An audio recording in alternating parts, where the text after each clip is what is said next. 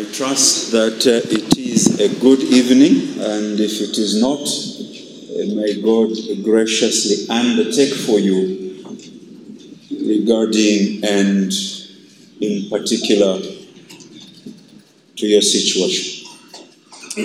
Isaiah chapter 9, verse 6. Isaiah chapter 9, verse 6.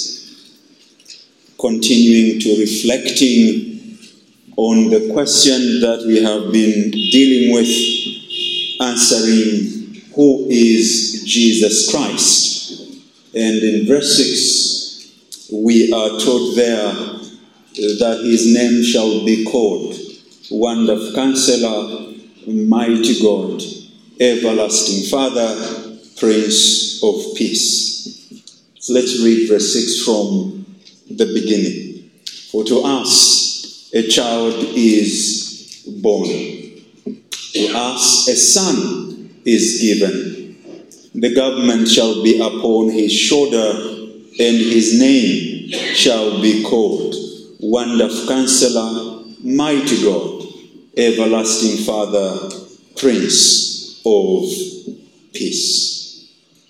We considered the immediate setting of that verse, that it is in the context of a negative situation, but that whole portion is calling Israel to celebration, to hope, and to assurance that this God has not neglected them, but that he's going to bring about victory. So you begin verse 9 with but, because what has gone before is a negative and the contrast is a positive. There will be no more, but there will be no gloom for her who was in anguish. In the former time, he brought into contempt the land of Zebulun and the land of Naphtali. But in the latter time, he has made glorious the way of the sea, the land beyond the Jordan, Galilee of the nations. And we ask the question, why? And we have 4 reasons there. The first 4 is in verse 5, for every boot. Then we have 4, to us a child is born, providing reasons for that contrast in verse 1. We considered, as it were, the names separately, Wonderful and also a Counselor. But as you read these words in the current versions of the Bible and the latest commentaries, so the newer commentaries tend to address Wonderful Counselor as one designation. The older commentaries treat these as 2 separate names. So they will actually count Wonderful as 1, Counselor 2, Mighty God 3, Everlasting Father 4, and Prince of Peace 5. The current commentaries simply consider 4, and we began with considering the older commentaries, and this evening the combination and what that combination would mean to us. And then lastly, and reasonably extended, what I'm calling the application, the call to pursue wisdom, focusing on Counselor as the all-knowing one, the all-wise God, the one whose counsel is never amiss, and if we are to be Christ-like, we must pursue wisdom from this glorious, wonderful Counselor. So this evening then, Wonderful Counselor, and what we can learn from there. A combined Wonderful Counselor is in the prophets expressed in meaning. In the writing of Isaiah, the closest you come, and part of the reason some said this is a combined designation or name, is particularly because of Isaiah 28 and verse 29. So please do turn there, that those who say this must be treated as one designation, which treatment we're considering today, is because of Isaiah 28 verse 29. They say the construction is the same. And the Hebrew seem to agree that this is one and the same statement. 28 and verse 29, we read, "This also comes from the Lord of hosts. He is wonderful in counsel and excellent in wisdom." Now notice that this expression that is wonderful in counsel and excellent in wisdom is in regard to what goes before. Picking up at verse 27, we read of chapter 28, "Deal is not threshed with a threshing slave, nor is a cart wheel rod overcoming, but deal is beaten out with a stick and coming with a rod. Does one crush grain for bread? No, he does not thresh it forever. When he drives his cart wheel over it with his horses, he does not crush it." And all is saying that these things are done this way because of God's wisdom. That those of us that grew up in the village, and my mother, and during that time we were peasant farmers with my father, and they cultivated sorghum primarily. You beat the sorghum with a stick, but you didn't beat it so that it breaks. That's the argument here. That it is so done that the grain is not crushed. Because the time for crushing or milling is going to come later. But the argument is that this wisdom is not necessarily human. This is all God's doing.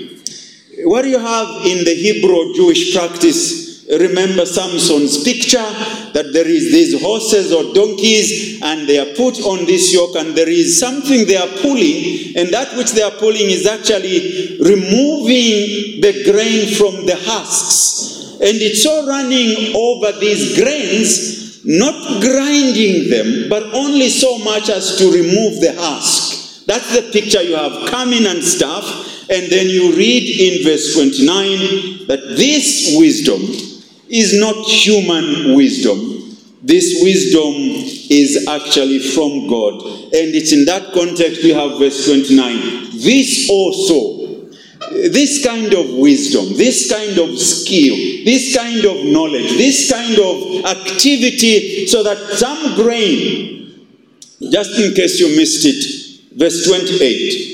Does one crush grain for bread? No, he does not thresh it forever.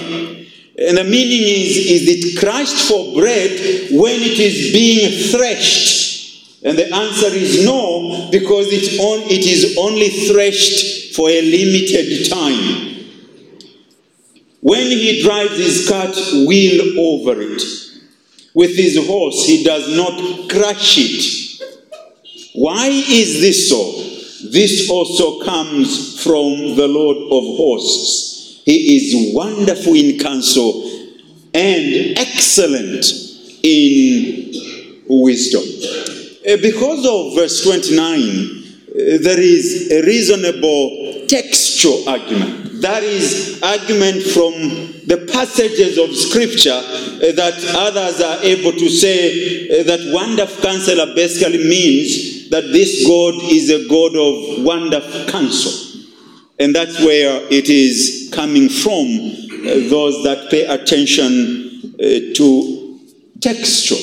A criticism, not in the negative sense, but in the biblical sense. We read there, this also comes from the Lord of hosts, is wonderful in counsel and excellent in wisdom. The sense from the combination of the two as adopted in modern versions is that this Son, this Jesus Christ, will be the nation's wonderful, that is exceptional or distinguished counselor. And the one to whom people will in the time to come gladly listen as the authoritative one. And the application, it is argued, is found in the New Testament. That when Jesus Christ taught, there was this excellent teaching methodology. If you are a teacher, that's familiar language. But there is this great wisdom that people are able to say, he does not teach like the teachers of the law, nor the Pharisees, but he teaches as one with authority. That wisdom is seen there. When he's debating in the temple at 12 years old, he confounds the wisdom of the rabbis, the teachers of the law, when they pose questions, because he's a wonderful counselor, the very source and the center of wisdom. Here is the one in the kingdom many people be anxious to hear teach God's way, so that Jesus can say, you heard it was said, but now I tell you. You heard it was said because I am the very center. I am the one in terms of 28, 29. I am the one who is wonderful in counsel, wonderful in wisdom, not only wonderful, but excellent. So the Pharisees, and by the way, pay attention to some of those wordings. Jesus is saying, you have heard it was said. And that Jesus is not saying in that context what my father told you is wrong. Jesus is referring to the interpretation of what God had instructed. Because the Jews or the Pharisees and the teachers of the law had so explained the law, and this is what they instructed. I think I remember, it should be from this pulpit, I said that the understanding of the Jews, they had multiplied the 10 commandments to 600 commandments. And it is to that is referring. You have heard it was said, here is how you do not break the Sabbath. Carry water on your instep as opposed to the palms. When you carry water here, it is work. When you carry it on top, it is not work. Jesus is saying, you have heard it was said. You have heard it was said, you can divorce your wife simply by writing a letter, but now I tell you. And is coming across to us and demonstrating that is wonderful in counsel, in instruction, in wisdom, in knowledge, in understanding, in discernment, excellent in this context. Because of who he is, here's what we read in Isaiah chapter 2. The interesting thing is that in case it differs, what I have here may have been wrongly copied, but here is what I have on my notes. Isaiah chapter 2, 2-3. In the context of his wisdom, you read the Israelites say, it shall come to pass in the latter days that the mountain of the house of the Lord shall be established as the highest of the mountains, and shall be lifted up above the hills, and all the nations shall flow to it. And many people shall come and say, come, let us go up to the mountain of the Lord, to the house of the God of Jacob, that he may teach his ways, and that we may walk in his paths. Why are they going to the mountain? There is a teacher per excellence. There is a teacher outstanding. There is this one who is wonderful in counsel, that they will go to this one, and the reason they are going to learn from this one is that they may learn, they may be taught his ways, and that they may walk in his paths. For out of Zion shall go the law and the word of the Lord from Jerusalem. So the Jews, they will read Isaiah 9 and they would say, well, this is the one to whom we go. This is the one lifted highest. This is the one wonderful in counsel, or this is the wonderful counselor. Let's go and listen to him. In the New Testament times, the times of the Greeks, philosophy and everything, the Apostle Paul would argue, I did not come to you with eloquence. In other words, I am not impressive. In that sense, I am foolish. But here is how I come in the strength and the wisdom of God. Now, the wisdom of God to those that are perishing is foolishness. But to the ones being saved is the wisdom of God. It's in that contrast that he confounds philosophy of the world and logic of this world and debaters of the world. That is words of excellent wisdom. And that combination is a glorious one. He is not only excellent in wisdom, he is wonderful in counsel. He is wonderful counselor, as in one who must satisfy the judgment. Pray that lawyers will live up to this reference. They are referred to as counsels. I think we had in one wedding, junior counsel, senior counsel, that it's meant that they are the wise people. They are meant to understand the law properly and apply the law appropriately, especially of those that are called the state councils. His name, therefore, is not only wonderful, but counsel, the fountain of wisdom and understanding, the mind that rules over all things with perfectness of mastery, that attests everything by the eternal meridian, and that looks for righteousness. The ancient fathers identify Jesus Christ.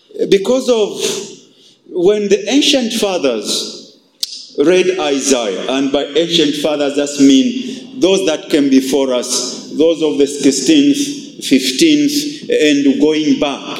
When they read Isaiah chapter 6 verse 9, and they read Proverbs chapter 8, they just placed Jesus there. And it is from there I'm saying the ancient fathers identified Jesus Christ with the wisdom of the book of Proverbs. For example, in Proverbs 8:12 to 36, and I'm just picking out verses there, we read in verse 12, I, wisdom, dwell with prudence, and I find knowledge and discretion. I have counsel and sound wisdom. I have insight. I have strength. By me kings reign and rulers decree what is just. By me princes rule and nobles, all who govern justly. Riches and honor are with me, enduring wealth and righteousness. Verse 19, my fruit is better than gold, even fine gold, and my yield than choice silver. Verse 23, ages ago I was set up at the first before the beginning of the earth. When there were no depths, I was brought forth. When there were no springs abounding with water, before the mountains had been shaped, before the hills I was brought forth. And they will immediately connect this to the Gospel of John, chapter 1. They would say, no human being, no heavenly creature, no being in the whole universe fits this than the Lord Jesus Christ.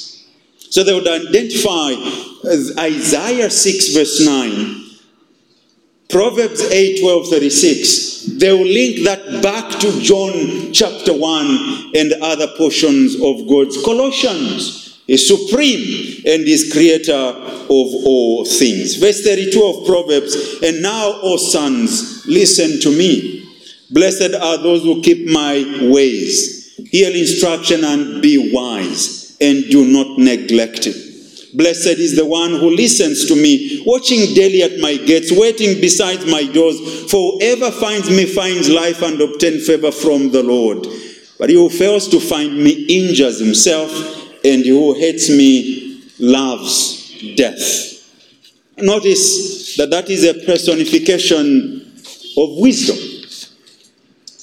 And I'm arguing that that wisdom ultimately resides, culminates, ends in, finds its conclusion and highest application, meaning and illustration in Christ. The one who is wonderful in counsel, called in our text, Wonderful Counselor.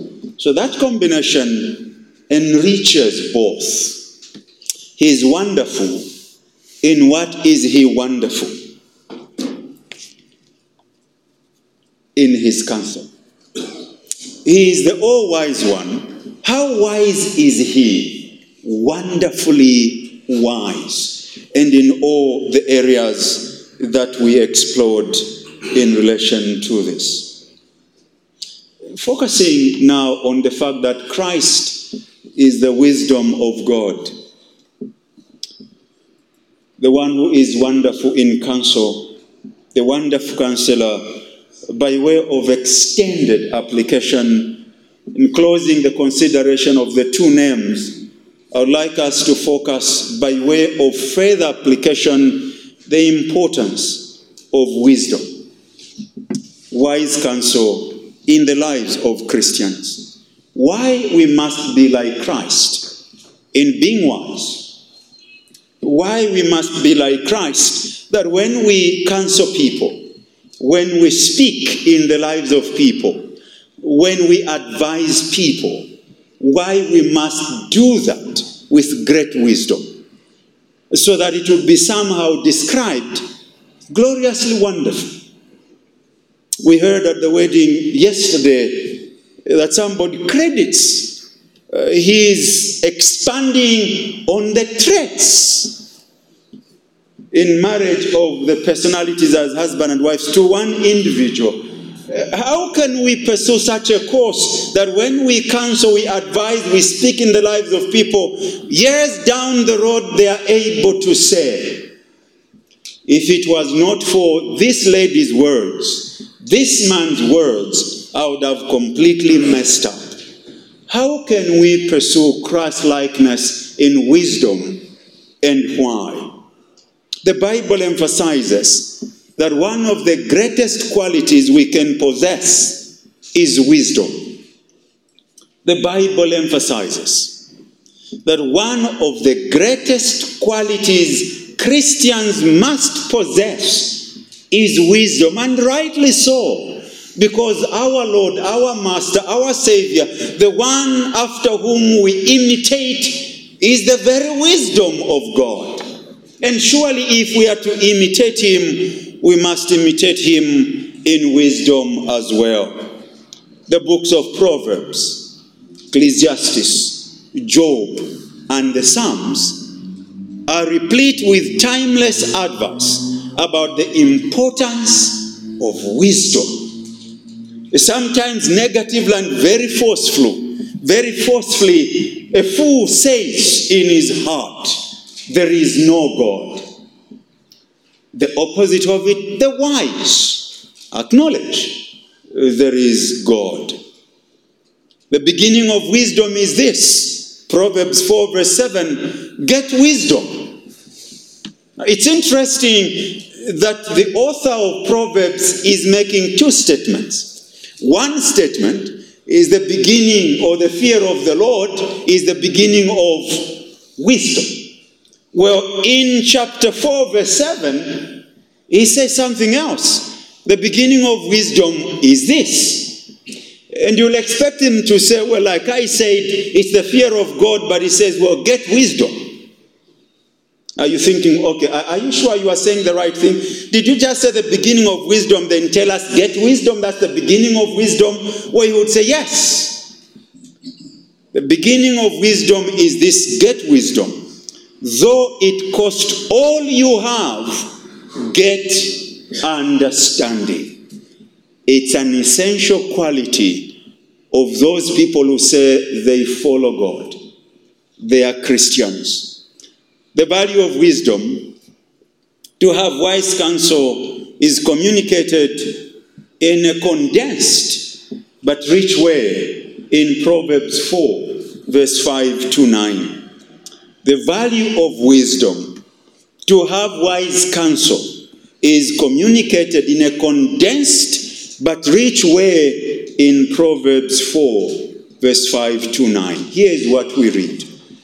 Get wisdom, get insight, do not forget, and do not turn away from the words of my mouth. Do not forsake her, that is wisdom, and she will keep you. Love her and she will guard you. The beginning of wisdom is this, get wisdom, and whatever you get insight. Prize her highly, and she will exhort you. She will honor you if you embrace her. She will place on your head a graceful garland. She will bestow on you a beautiful crown. There is the value. If you do family worship, you do family devotions, you can go there and do a series, the value of wisdom, and just explore why we must pursue it.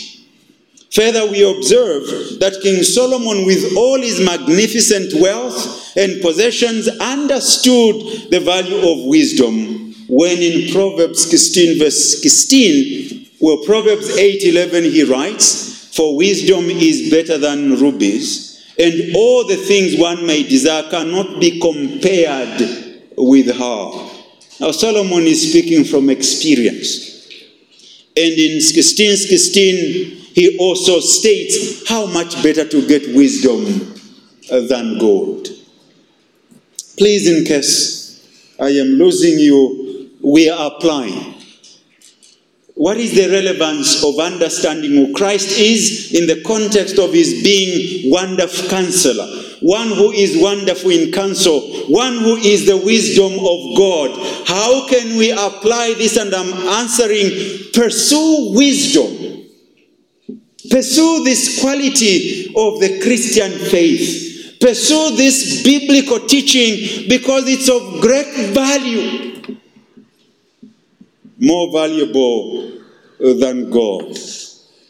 Some of the passages that describe the importance of wisdom are the following. Ecclesiastes 7 verse 12. The excellence of knowledge is the wisdom, is that wisdom gives life to those who have it. The excellence or advantage or profit of knowledge is that wisdom gives life to those who have it. Ecclesiastes 7 verse 19. Wisdom strengthens the wise more than 10 rulers of the city. Ecclesiastes 9 verse 18. Wisdom is better than weapons of war, but one sinner destroys much good. Ecclesiastes 8 verse 1. Wisdom brightens a man's face and changes its hard appearance. Proverbs 3:13, 17 and 18. Happy is the man who finds wisdom. Her ways are ways of pleasantness, and all her paths are peace. She is a tree of life to those who take hold of her, and happy are all who retain her. Proverbs 4 verse 7. Wisdom is the principal thing, therefore get wisdom. We are commanded to walk in wisdom. Ephesians 5 verse 15 to 16. Look carefully then how you walk, not as unwise, but as wise, making the best use of time, because the days are evil. Wisdom is important in the language of Solomon in Proverbs 1 verse 3, to receive instruction in wise dealing, that is, dealing with issues in life. Wisdom is important in dealing with the issues of life. Wisdom, somebody has defined it, means basically a skill of life.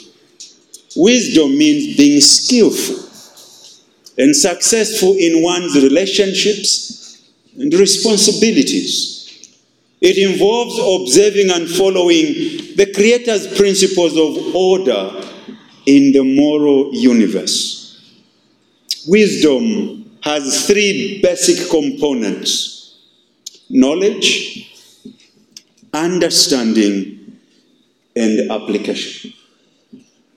I said before, wisdom is the application of knowledge. Three components: knowledge, understanding, and application. Beloved, it is not enough simply to be educated and have knowledge. As important as education is, we need wisdom, which is the ability to use knowledge. Knowledge is extremely important, but knowledge is not enough.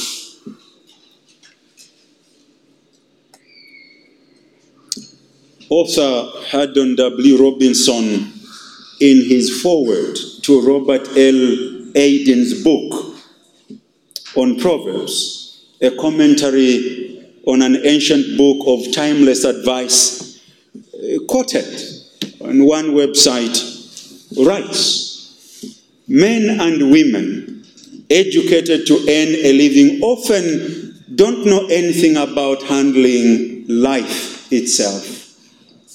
Alumni from noted universities have mastered information about a narrow slice of life, but couldn't make it out of the first grade when it comes to living successfully with family and friends. Let's face it," he writes, "knowledge is not enough to meet life's problems. We need wisdom, the ability to handle life with skill." One example of absolute lack of wisdom I've encountered in my pastorate is a woman has three or four children, conceived and miscarried. Conceived and had a miscarriage. And one of the women went to her and said,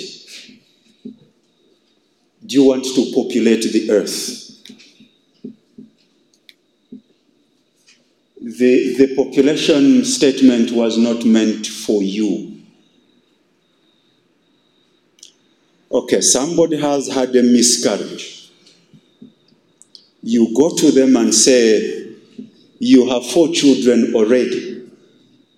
Why do you want more? Do you want to populate the earth?" Somebody had a miscarriage. Here is what they are hearing you say, "Just as well you lost your child." You can never be less wise. You can never be less wise. If you want to talk to them about having less children, let them heal. Let them recover. But even if you want to say to them, "Do you think they are not enough?" don't say to them, "Do you want to populate the earth?" So this lady comes to me and she's crying. "This is what I was told. And I want to go and confront them." And you know, when there is confrontation, it's bad news. Wisdom is the skill of life. It is you meeting somebody, difficult situation. Probably their marriage is going through a turbulent time. And you go to them, maybe to the husband or the wife, and you say to them, "That's not wisdom." But we do that. We do that. Christ didn't. I just imagined if it was in our time, some people brought this woman and they said to us, "Oh, by the way, we had that YouTube posting. Did you see that one? Of some bishop. It's not secret. Some bishop in Ndola caught at the mortuary in a car committing adultery. And it's on Facebook. It's on YouTube."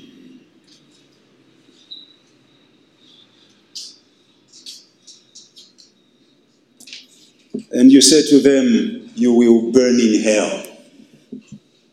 You should know better." That's not wisdom. In churches today, relationships are affected.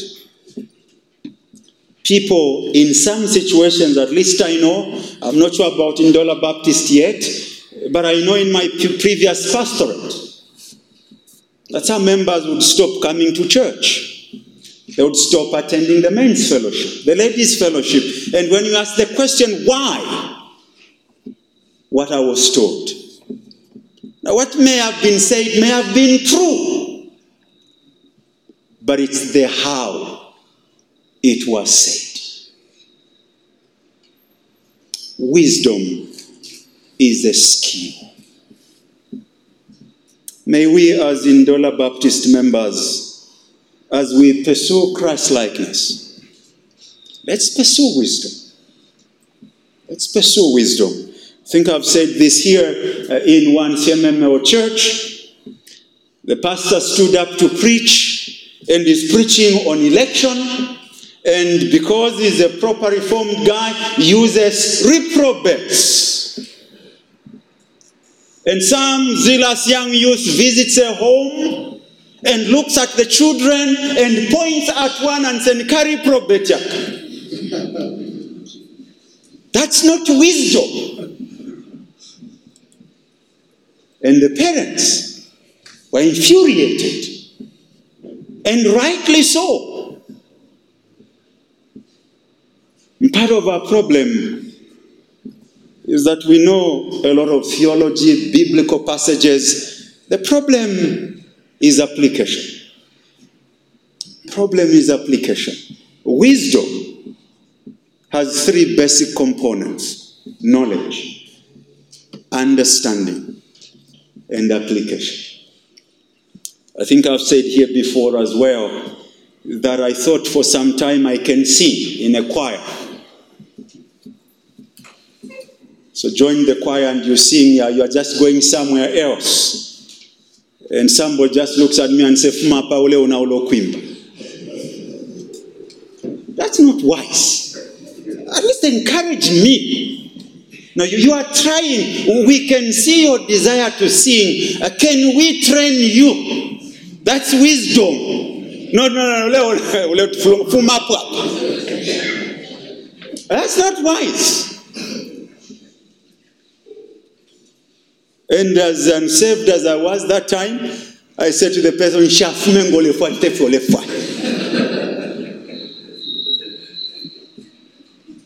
So beloved, are we wise? Are we wise? We're pursuing Christ-likeness. Can it be said of us that we are wise as Christ is wise? That our advice is seasoned with his word and discernment led of God. So here is my question. Are you sure you haven't stumbled somebody by what you've said? Are you sure you haven't? And I'm not saying what you've said is wrong. I have been right. I hope you do not say, like I say humorously, that when somebody absconds from church 3 days, you go to them and say, if that's what you say, that's not right. That's not wisdom. Even saved people can stay away from church for a year. But to simply assume that the reason you do this is because. At that point we can say, you have no prerogative to judge.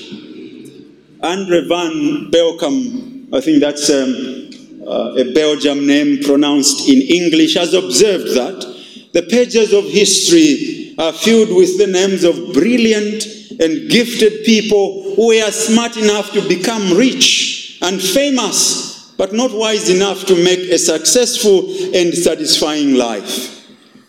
Before his death, one of the world's richest men said that he would have given all his wealth to make one of his 6 marriages to succeed. He had the smartness to be the world's richest or one of the richest people. He married 6 times and all of them failed. What was the problem? In his own admission, wisdom. It is one thing to make a living, but quite something else to make a life. Wisdom helps us to understand the difference between what is right and wrong in God's sight. Acquiring and exercising wisdom will lead to happiness and longevity of life. Proverbs 3:13 to 16. It is an important spiritual quality God wants to see in us. One of the things, beloved, you must be careful not to do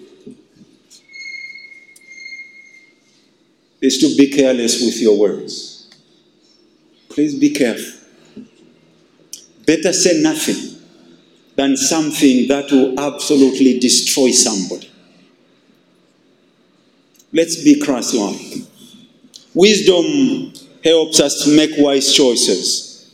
The effective outcome of responsible and sound choices and decisions are largely determined by wisdom. One's philosophy is not expressed in words. It is expressed in the choices we make. And the choices we make are ultimately our responsibility. And one of the difficulties of a preacher, at least true for me, is that there are times you come out of here and in your mind you go home and you're going through what you said. And you say, okay, I don't think I should have said that. Maybe I should have said it differently. Because there are times you say something and there is a response from the pulpit. If you're with your audience, you can tell that what I've said may be right, but it's a little bit not according to culture. So this is offensive. And therefore, if there is a prayer you need to make for me, and for any preacher, is that would be wise, even here in the pulpit. That would be wise. And that will never be unwise as to meet Mrs. Mtambo, and she shares her story with me. Come next Lord's Day, I am up in the... Some of you, that's the time she'll talk to me and probably come to church unless she's saved. Pray. Pray that there will be maximum wisdom, selection of words, relevant applicatory statements and illustrations. What was my thrust this evening? Please pursue wisdom. Please pursue wisdom. Please pursue wisdom. Choose your word carefully. Choose the right words that will deal with the situation the most effective way to build people up in the faith. Said and I said as I conclude, don't even hide in a false spirituality. Let's pray for our sister. No, they didn't eat yesterday. I think the husband is drinking. Please be careful. Please be careful. May God help us to be wise. Amen.